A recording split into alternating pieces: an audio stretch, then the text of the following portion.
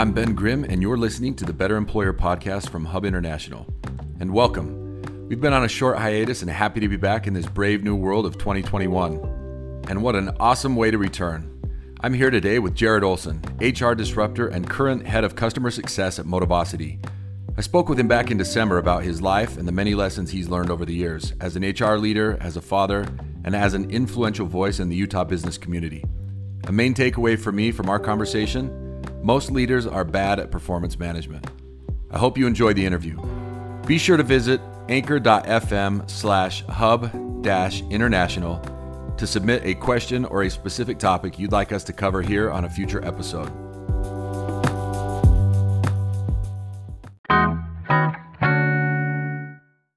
Jared, thanks for joining us today, man. We're excited to have you on the podcast. You also came recommended by a number of people. And I personally, you and I were just discussing here before we jumped on the podcast, we go way back, like 12, 13, 14. 15, 16. 15, maybe. 16 maybe. Yeah. Months. way back. Not years, but months way back. But obviously see all the good things you're doing on LinkedIn and what you're doing with your work at Motivosity and the impact that you've had on the industry and just the connections that you have. So we're super excited to have you on here. Dude, thank you. Like, we just have too many good common connections and vibes to ignore. There's something special between Ben and Jared. Like, something will happen one day. And excited to, I'm excited to see what that is. Maybe it's his podcast. I think you might be the national syndication that we need. Probably not. The attention to get us nationally syndicated. I mean, like, we're almost there, and this is what's going to push us over. I can guarantee that my mom will listen, and that's probably as far as we'll go. Well, that's better than I can say. My mom hasn't even listened. Well, I'll have to turn it on for her. Okay. She doesn't even know how to start a podcast. So, well, dude, I know your background and history because we do go so far back. But to get us started, tell us a little bit about yourself, who you are, how long you've been in the HR space. Yeah. You've kind of been on both sides of the table, the one being negotiated with and the one doing the negotiating. Yeah. On both sides, actually. So give us a little bit of your background and what you're doing right now. Awesome. I have been in HR for about 16 years. So the whole time we've known each other. Yeah. You said years, not months. Yes. Yeah.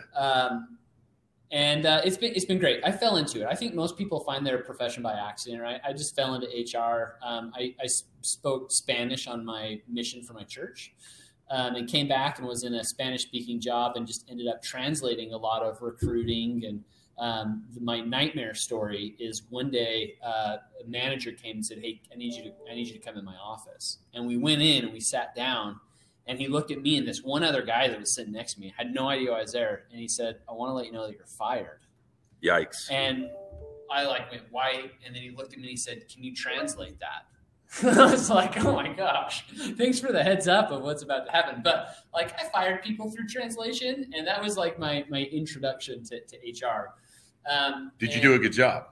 Apparently, I guess. And then when I got my master's degree, I still didn't know what I wanted to do, even though I was in this HR world. And it was really my master's that confirmed that employee experience, culture, people operations is what I was most passionate about. Any topic we'd have in college, people is at the central issue of anything. Sure. And that's what I love to talk about is, okay, how did we get here? How are the people feeling and what's their experience? And so that's what confirmed that HR is what I was supposed to do. And then I worked for a company called Zima Software for about 5 years. And my good friend from high school started the company. We had, a 7-year courtship. Every time we'd get together, I'd be like, "Dude, when are you going to hire me?" And finally a role came open. And the way he positioned that job to me is he said, "Hey, I'm so busy running the business, I can't write code all day." So I did operations. I helped with our accounting system, board built out and hired. And so really just did a bunch of stuff there, spread my HR wings, so to speak. But after the company was really established and I'd done everything I needed, I went back to where I loved, which was people operations. And then Motivosity sent me a text message one day. And they said, "Hey, how do you feel about client success?" And my initial reaction was no. Who was it? Was it Brad? It was Brad. Brad sends me a text. My response is no, I don't want to take care of customers. I'm an HR guy. And he said, just come talk to us. And the way that he outlined that role was we talk to amazing customers around the world every single day. And then they purchase our software. And a year later, we go back and we need them to pay again. And we haven't really talked to them between the year. And so what we want is value add. We want someone to go and help them to feel the love and to see how to get the most out of the system and help their culture advance. And so what I do for Motivosity is I manage our CS team. And that's exactly what we spend our time doing. We talk about how to get the most out of their culture, how to take it to a new level, and how to find like the perfect human experience for their employees to help their employees be happier about being at work. We just spend so much time at work that we might as well enjoy it.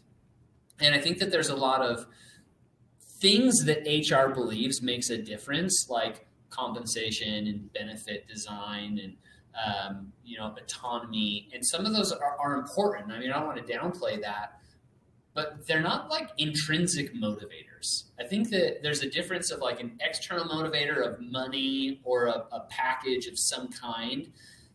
But intrinsically, we as humans want things that we can't always get at work. And maybe we can get it there, but it will phase out. And we're on a different journey. And so I just love talking to employers about their culture and how they can help people on those individual paths that they actually have.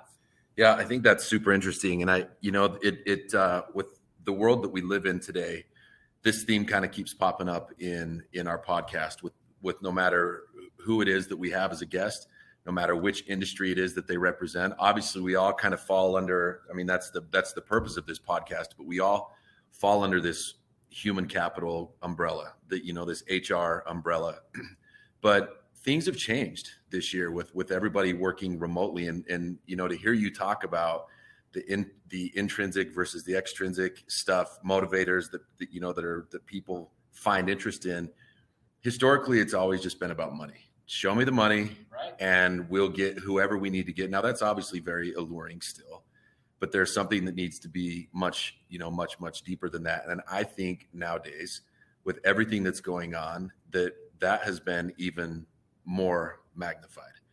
And I think that's where a lot of companies, a lot of employers, a lot of employees are really struggling, is to, for an employer's perspective, knowing how to recognize, knowing how to incentivize, knowing how to help people feel like they're still a part of something bigger, that they're still contributing and doing something meaningful with their work and with their life. And I think that's also the struggle with the employee is, how do I stay engaged? How do I still feel involved? How can I keep that office camaraderie? How can I keep those office relationships, those friends?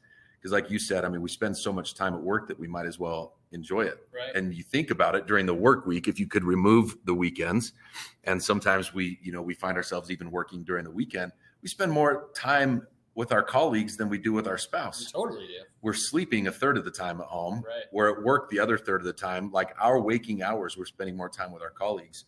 And so it's really, really interesting to hear you say that. But with the work that you do, I mean, you've always been so good at this, at employee engagement and just you naturally. I don't know, for those of you that don't follow Jared Olson on LinkedIn, he's a great one to follow. You've always, well, not always. When did you start kind of doing the highlight? Yeah, it was actually when I was on a job search. So it was when things were kind of phasing out at Zima. I mean, I was still doing a good job for them, but we talk about personal paths and motivators, right? One of mine is emotional pay.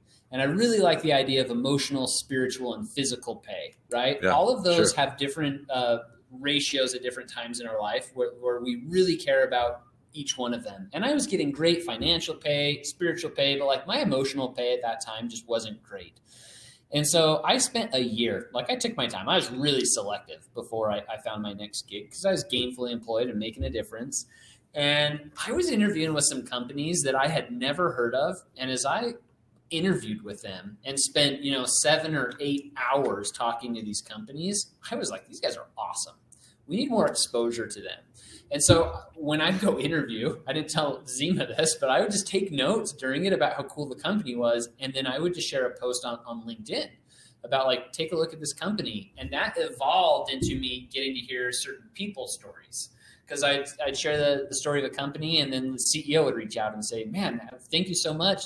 come tell me a little bit more about yourself, which was a really cool interview experience because like here I'm a candidate getting the CEO's attention. But it's a great hiring tip for anyone listening. Hiring tip for anybody listening. But that just led into networking events where I just heard people's story. And I've networked my whole career, right? One of the best pieces of advice my dad ever gave me is when you know what kind of industry you want to be a part of, go volunteer in it. And so even before I finished my master's degree and knew I wanted to do HR, I was still volunteering at Salt Lake Sherm, and I was the chapter president there. And I just got to meet a lot of cool people. And I think the one thing that changed for me was this thing clicked in my head where I started to just take notes, where I started to say, this is an interesting conversation. I love that quote, or I love that point, or that principle is really interesting. And then I just pull out my cell phone and I just take notes. I mean, you're literally taking notes right now. I did the same thing on my phone, but when you're done, you'll probably just keep those notes in your notebook. And I just said, I'm going to share this online. Here's the interaction that I had with someone. And I started to call it hashtag people of Silicon Slopes. Because these are the people that are making a difference in Utah's business community. And I even talk to people outside of Utah's business community, but this is someone you should know. And some of the time they're big names, people that everybody knows and love, like the Ben Grimms of the world. But then there's also people that maybe no one's ever heard of before, that they should be in the spotlight. And we as individuals, going back to intrinsic motivators, are built and designed psychologically to crave validation and to be seen at our best. Marcus Buckingham has a book called 9 Lies About Work. And one of the lies is that people can be rated. We can't rate people because we're all different. And one of the things that he says is instead of looking at bugs in people, look at the features that they bring. And we want to be seen for our features when we're at our best with our teams. And so if we can't rate people, then what can we do? Validate, hear them out, look for the good, embellish the good things that happen to make them feel even better about themselves. And so we need to be vulnerable and we need to be authentic and we need people to be in the spotlight. And it pays a lot of emotional bills, and it really speaks to many people's intrinsic motivators of validation and power and empathy. And it's different for each person, but everyone loves to be praised. Sure. So knowing that you started off the introduction with your first experience to HR was firing somebody in Spanish. Right. And now you're talking about embellishing the good things that are doing, not embellishing, but really just spotlighting, drawing more as much attention as you can, which is a lot of what your software does. And, and we'll talk a little bit about that, I think, and just naturally and how that can apply and how people can use that tool. But how can we can't always focus on the good things. We can't, what did you say Marcus Buckingham said? You can't rate people. You can't rate people. People can't be rated. So when they're not living up to the job description, when they're not living up to the scorecard, whether that was a bad hire on the employer's part or not, how do you do all of those things, you personally? Like, how do you personally do all of those things and then still have that conversation that it's time to move on? Okay, so some really simple practical tips. The first tip is don't do it at the office. Right. And that's different in a COVID world where we're at home and stuff. But if you're an HR professional, then just put yourself in the employee's perspective for a second. HR comes to you and says, hey, do you have a minute to talk? Or even your manager comes to you and says, do you have a minute to talk?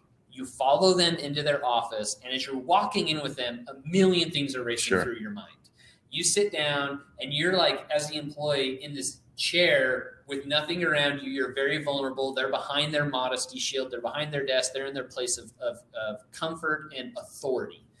And then they're going to say, Ben, I need to talk to you about this. We've been having a problem lately, or some people have been telling us about X, Y, and Z. Well, the Oz Principle is a great book, and it talks about how our experiences create our beliefs create our outcomes, and I forget all the logistics. I butchered that a little bit, but you get the idea. Sure. Every time we go talk to our manager, they're saying you need to improve this. Or we talk to HR, they're saying you're not doing a great job there. We feel like a failure, and we immediately go on the defense. So we don't even hear the feedback that we're supposed to receive at that time. So by going to a neutral place, a restaurant, Like the great thing about a restaurant, even if it's a cup of coffee or something like that, is we all as humans love food. We need food. And so when you're standing in line to buy food or going to a restaurant, you're going to chit chat about what your plans are for the upcoming holiday or what you thought of the football game or whatever it might be. And human connection is going to start to result. And then the big shift that needs to happen, I think, for having these difficult conversations is instead of accusing, because there's always multiple sides to the story, why don't you help them advocate? So the way that I like to do that, let's just use an example of attendance because it's an easy one to think of.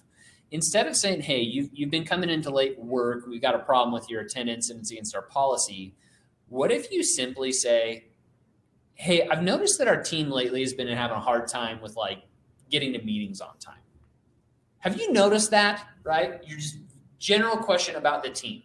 Guarantee that employee is going to say, oh, well, I know I'm guilty at that. Oh, okay. Well, tell me a little bit more about that. Like, why do you think we are struggling with attendance as a company, as a team?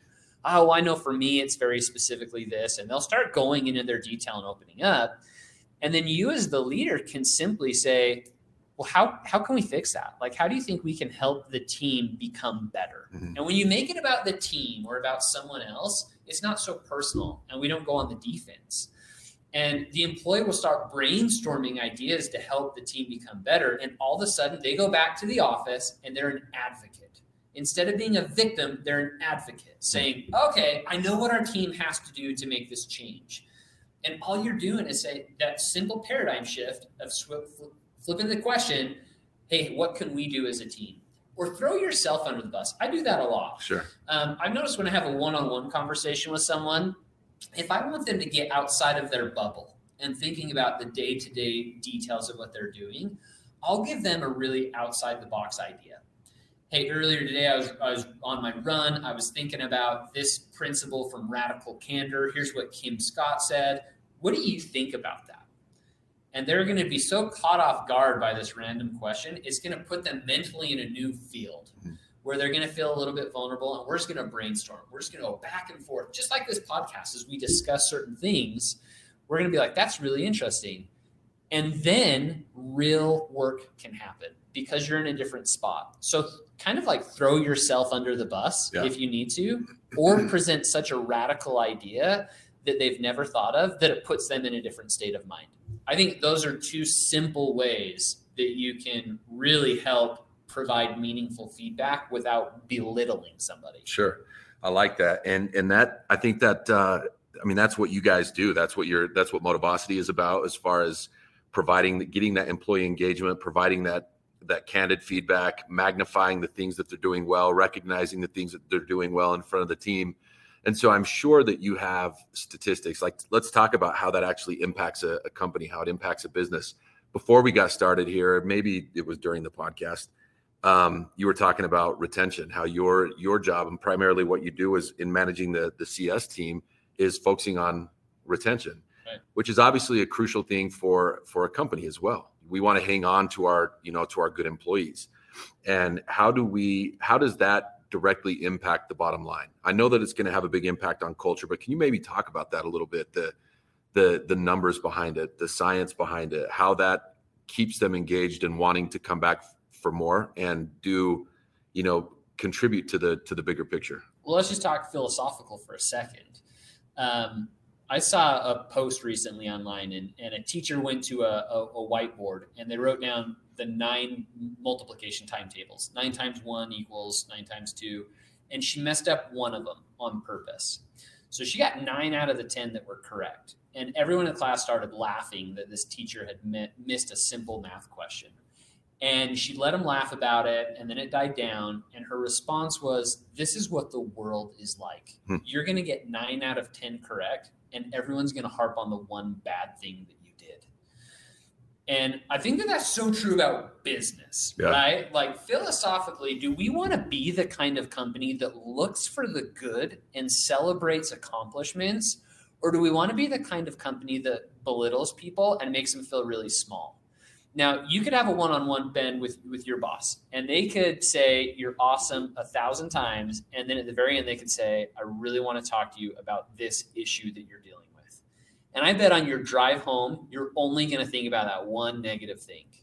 And you're going to talk to your wife and say, man, I'm falling short as it relates to this topic. Philosophically, like, I don't want to be that kind of person or that kind of leader. I don't know a lot of leaders that want that. We have done a bad job in business and in HR of training leaders to performance manage. What do you like? Performance manage is, I think, the wrong term as well. I don't know exactly what that perfect term is, but if we're going to develop people, we need to develop them by looking at the good. And once again, Marcus Buckingham, there are no bugs inside people. There are just features. So what if instead of looking at the bad you do, we look at the good you have and how that can help the organization overall? So my first question is, wouldn't you want that? Wouldn't that just generally make sense that that's the kind of place you'd want to be and that you would have more results as a company? Yeah, for sure. And it's just interesting as you go through that. Emotionally, it's like I know that. Yeah. And then intellectually, when I get to work, it's almost like we just fall back into these habitual patterns of, and even outside of work, as you say that, I literally just thought of my 15-year-old's report card. Yeah. You and I live close enough to each other that I believe you're in the Jordan School District. Yeah. They made a change this year during COVID, which I didn't know this until recently, but they made a change this year where 80% of a student's grade is based off of assessments. Yeah. Not all of the work that they've done throughout the year, but on the assessments. Coincidentally, okay, maybe not coincidentally, maybe consequently, the students in large part are failing. They're getting terrible grades. Yeah. Feel like I'm a pretty smart guy. You got a master's degree, which came from work, not from intelligence, right? It's the elbow grease. Anyways, as my daughter has brought home her report card, it's almost like, because that's the way we've always handled things, is focusing on what you can improve. It's hard not to say, hey, what's going on in math? You're getting a C in math, has 5 other A's or A minuses or B pluses or whatever, but then you focus on the math. And I'll have this mental battle at home. Like, you know what? I'm not even going to mention the C. I'm just going to talk all about the A's and the B's. But then I start arguing with myself. Right. Well, I got to address it. Yeah. Like, how do we fix it? How do we solve it? And you might be getting to this, and I want you to jump back on course here, but are you talking more about, I'm sure you and a lot of the people in the world have read at some point or parts of the 7 Habits of Highly Effective People. Yeah. And Dr. Covey always talked about the emotional bank account, Mm-hmm. emotional deposits, emotional withdrawals. Yep. And when you ask me the question, wouldn't it be nice to work in an organization like that? The answer is yes. And you also gave the example of, if I sat in a one-on-one coaching with the person that I report to, and he told me 99 things that I did right, and the one thing that I need to work on, how I would think about that the whole way home. And I think that depends a little bit on how have all of our other coachings so true gone. Has he focused on the 90, has he spent all of our previous times on emotional deposits? Because I had a really good leader, speaking of Stephen Covey. I worked at Franklin Covey for a time. Nice. And one of the best leaders I ever had is a guy named Sean Moon that works there. And he was the best at this. He was so good at emotional deposits that when he had to take a withdrawal, when he had to say, this needs to be changed, we need to do this, and the way he did it was so professional as well. I wanted to jump mountains and your climb out. Can you jump? You could probably jump a mountain. No, I could throw a football. I could throw a football over the mountain, but I just wanted to run through a wall for that guy, right? Yeah. Like, hey, if he told me I need to fix it, I need to fix it. I'm gonna do whatever it takes to get this done. You're talking about speed of trust, right? Yeah, sure. Now we've switched over to trust, and that's a huge thing with managers and employees, and that factors big time into this, because how good is my relationship with my leader? If it's not great and every interaction I have is negative, then retention. So here's where we get to, like, how's retention factor? I'm out. We see the lens of the company and the culture through the lens of our manager and our team. Yeah. Because that's our world. That's where everything happens, our team and our manager. And if it's not a good fit, then we're going to bounce. We're going to be out of there. Yeah. How's the saying go? They don't quit the company, they quit their manager. Yeah, it's true.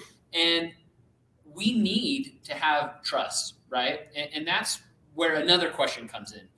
When you think of your interaction with Brent, right, your manager, when was the last time that you and Brent spent an hour just talking about your mental well-being and your emotional attitude and how Hub is aligning with your career goals and aspirations? Have you guys done that recently? We have talked about not mental health. I did vent to him about my teenage daughters the other day. Yeah, that's good. Does that count? That counts for sure. But but I feel like he and I actually have a pretty good relationship as far as that's concerned, where he will talk about my career aspirations and how that fits with Hub and the direction that we're going. But I will say, you and I talked about people in common before the podcast started. And I would say in almost every other aspect, it almost never happened. Right. And I'm obviously no longer there. Right. I'm no longer You're with Brent, right, because you're doing that. And I mean, even think about your intrinsic motivators. Mine are family and faith, right? So when was the last time I talked about God with my manager? It was like yesterday. Because those are my motivators, right? And I think that so often we sit down and have a one-on-one and we say, okay, let's talk about this deal that's on the line. Mm-hmm. Let's talk about your numbers. And we don't stop to say, how are you doing? How can you become better? What do you need? And not in a business sense, but like in a real world sense where we're vulnerable and we're able to be authentic and say, I am really struggling with like depression right now. And I'm talking to my therapist and they're giving me this and that and the medication's not working. And that project, you want to know why it was late last week? It was late because I couldn't get my medication straight. I mean, like, that's a real world response, and we almost never hear it. Sure. And we almost never hear that in HR, because HR, the people are saying, well, what kind of medication and how often? And that goes in this slippery slope. Right. Like, now you can't be who you really are. And that's what we need with intrinsic motivators, and that's how we can improve our retention for employees. It's also the people that you work with on your team. So I don't want to go over that too fast. I have worked at companies where I typically stayed around for about 3 years, and I stayed at one company for 5. And the honest reason I stayed for 2 extra years is because one of my closest friends worked there, and I loved working with him. And so if you want to improve your internal retention, it's got to start with having an awesome team. And the manager has to get out of the way a lot of the time and just let the team get work done. The other retention angle that I think is really important to talk about is just customer retention. Employees that are happy and that genuinely care and that they're making a difference. And we've already talked a little bit about this, but the dent that the organization is making on the world, we need our customers to feel that. And I don't think that often enough organizations talk to their customers about the psychology of why they exist.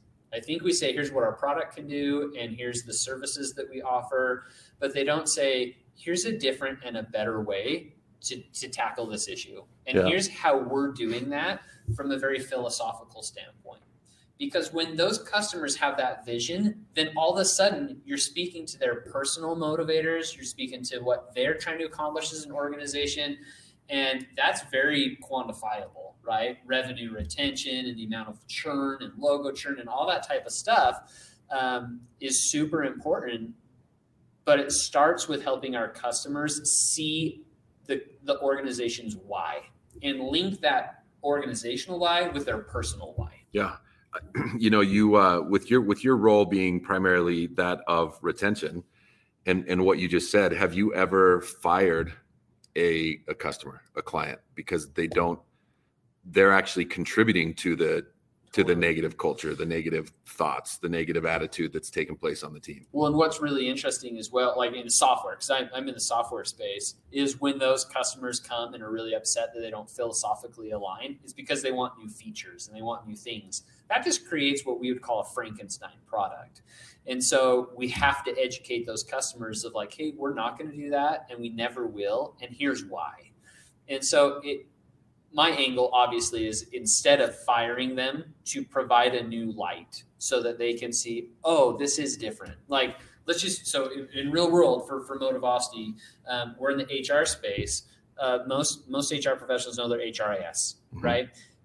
No employee in the world has ever woken up and said, I can't wait to go use my HRIS. Sure. I can't wait to clock in and request time off. Like, no one is excited. It's usually the opposite. It's total opposite. I hate my HRIS. Yeah. And so if a customer comes to us and says, hey, our HRIS can do this and you can't, well, we're going to educate. We're going to say, yeah, and no one uses your HRIS. Yeah. Like, if you really want to do it the right way, that's why we've built it like we have. And also, we never want to process your payroll. We never want to enroll you in your benefits. Those are not things that make people happier about being at work. We only want to do things that get employees happier about being there every single day. And so helping them see that vision of like where we play and where we don't play has really helped educate them. And yeah, they self-select, or we select them out as well. Yeah. And we say, okay, we're not headed down that direction. Say, well, we have to have it. Great. It sounds like your HRIS can do that. So good luck and thank you so much. And it takes a large level of swagger. And that's honestly something that I'm trying to develop. When a customer comes and says, hey, we're going to leave because you can't do this, in my opinion, dumb thing that you want us to do, I'm going to take off. You have to be confident in your product enough to be able to say, and that's okay. And that's okay because we're not trying to accomplish what you want to. And I think that the retention angle is, you're probably going to lose them either way. Sure. If they don't eventually you're going to lose them, because if they don't see the vision of where you're going and they're not aligned with that, then they're going to bounce. Yeah. Or if you don't build what they want, then they're going to bounce. And so, like, or you're building a feature for somebody that won't be there 2 years from now. Exactly. So I think it's really cool. The kind of coming full circle here to what you started personally when you were looking for a job. Highlighting and featuring certain individuals on LinkedIn. I think that's got to do that emotional payoff, like you talked about, not just for you, but for the people that you're highlighting as well. And maybe they feel a little bit embarrassed when it first goes up, but I think that deep down they've got to feel like, man, it feels good to, that Jared sees this and ask these questions. And I think a lot of times asking those questions, it just builds confidence in themselves as they answer the questions as well. But I think it's been really cool to see your path kind of land where you have in your work career, because that all is just personal life. Right. That has been who you are and how you've wanted to do things. And it started from you looking for a job and has just kind of grown into this other thing where you're recognizing certain people for things that they have done. You're engaging with certain people to then ask those questions to find the things that they have done. And then you land at a company like Motivosity, which the entire software feels like it is just that, appreciation. Just all about appreciation. Yeah. So I would love for you to talk about just the value behind what you guys do and how it is impacting teams right now. Motivosity is, we've done a lot of research, and in that research, what we've tried to identify is what really helps people be happier about being at work. And we've narrowed it down to 4 very specific things. And this research has taken years to find, and we've worked with great companies like Gallup and Forbes and everybody else. And the first thing that is important for employee satisfaction is connection. And that's connection with your colleagues. It's connection with your manager, and not just being able to see the work that they do, but really being able to understand personality assessments and interests, and being able to highlight the good things that other people are doing, and to celebrate key milestones in their individual life. So connecting with people is critical in making sure that we're happier at work. If you feel like you're an island on your own, you have no loyalty. Sure. And you will leave at the drop of a hat for any other reason if you can feel connected. The second thing that we have found is the ability to recognize. We at our best want to be seen. We want to be validated. We've talked a lot about that today. It's not hard. Like, it's really not hard to look for the good that somebody does and to call that out. And so, extroverts are fine with that in a public forum. Introverts want it done in confidential ways. But when you recognize people for the hard work that they do, it makes them feel like $1 million. And we've talked about some of the posts that I've done, and I followed up with some of those people months after and said, hey, what did this do for you? And I've had a lot of people even say that their level of confidence has really skyrocketed. And that confidence may not be just at work. It may even be with their family life or their parenting skills or something like that. So that it increases our confidence when we're recognized. The third thing that we have found is listening. Understanding employee sentiment is so critical to be able to get real-time pulse and real-time data to be able to tell us, what's the organization going through right now. We have had a lot of CEOs reach out to us that are Motivosity customers, and they have said during COVID, the only pulse I have had on my organization is Motivosity. Like, this is the only insight I have. Like, I don't see people. I don't get to talk to people as often. And there is a forum, a public forum in Motivosity that shows the appreciations and the highlights and what the sentiment actually is. And the analytics behind that are really powerful to be able to help a manager know if your team's becoming disengaged and what's causing that disengagement. So it puts the manager in the driver's seat to be more proactive instead of reactive. And the fourth and final thing is that of leading. There's a big difference between managing and leading, and we want to help managers become leaders. And that happens through a couple of different ways. There's some key manager activities that Motivosity is based around. And one of them we talked a lot about is one-on-ones and facilitating meaningful conversations between employees. Now, most people do one-on-ones by, occasionally getting together, they're not even a common calendar. And then when you get together, there's like 2 or 3 things you talk about. You never follow up on it.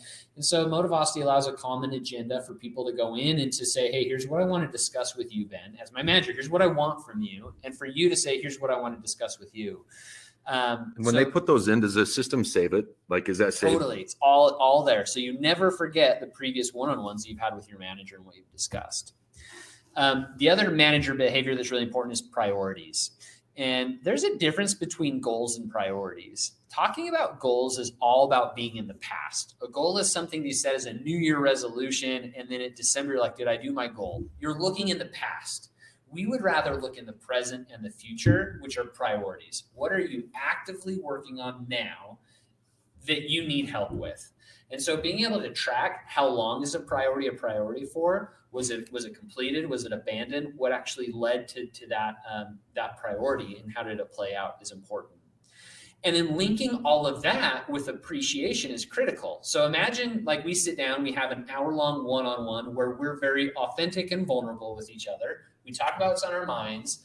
And then you follow that up with an appreciation in front of the whole company that says, Jared, thanks so much for really sharing with me that you're struggling with this, this, and this. I'm so confident in your ability to take care of our customers. That's going to make me feel really great even after we've had a good one-on-one. So linking those two together is really important. And then the third triangle that now we're bringing in is that employee sentiment. So you can identify who a top performer is. When that top performer becomes disengaged, what's causing the disengagement, and then how can you provide the positive reinforcement to help them become more engaged? So that's what Motivosity is trying to do by helping employees be happier at work, is by focusing on those key behaviors and activities that help us be happy every day. Yeah, I love that. Your software, like you said, will compile all this stuff together to where a manager that is hopefully turning into a leader can access all this stuff. And it really kind of helps paint the picture and tell the story of where that employee has been, where they're at now, and where you guys are going together. Totally. Jared, that's great information, man. I appreciate you sharing that with us. Give us a couple thoughts that you would send us off with in closing. I mean, it's going to be fun to sit back and see where Jared Olson goes. And I think it's going to be something together, is how you started this podcast. That's the goal. That it's going to end somewhere together, and it's going to be amazing. It's going to be awesome. But give us a couple parting thoughts as we talk about employee engagement. Again, all this stuff that we're dealing with right now, I feel like it's always critical. It's mission critical. But even reading the headlines right now, the number of students that are struggling because of quarantine and they're stuck at home, and the mental impact that it's having, because they can't be at school, engaging with their teachers, engaging with their students. Our own school district shut down a little bit early, right before Thanksgiving. And I watched the broadcast from the school superintendent talking to the board and deciding on whether or not they were going to go back right after Thanksgiving. It was super interesting to hear the perspective of the teachers in going to this virtual environment, because it was the first time. My third child is a seventh grader. It's her first time going to this big, scary junior high.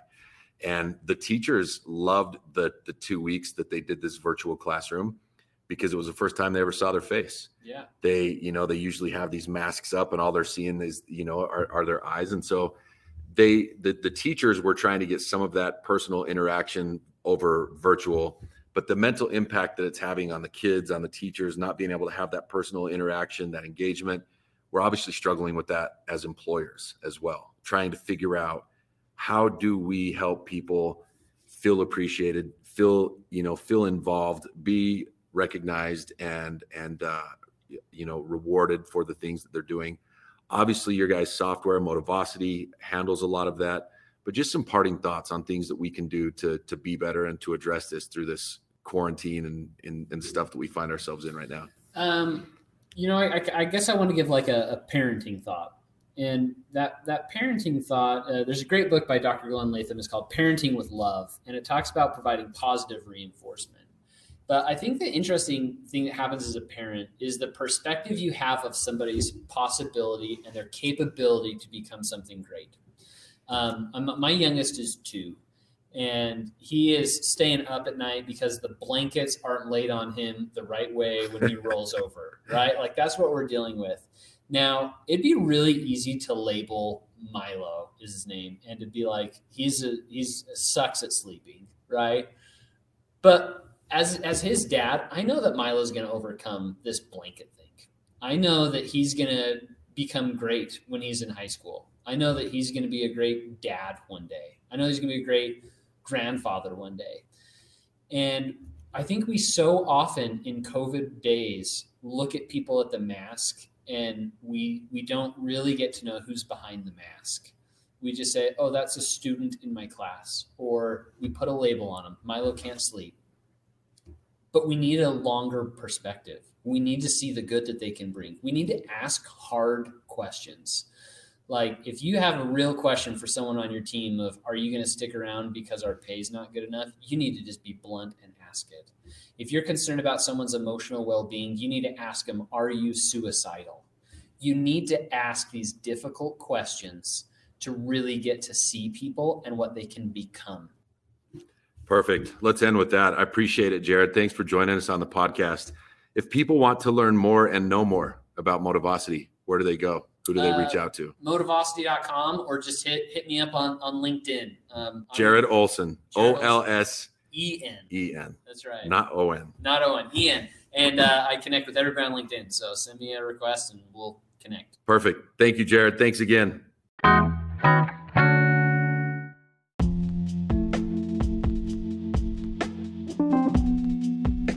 If you'd like to learn more about Jared Olson and Motivosity, visit www.motivosity.com or feel free to connect with him on LinkedIn. Subscribe to the Better Employer podcast for more expert conversations and guidance on how to succeed as a leader in an ever-changing world.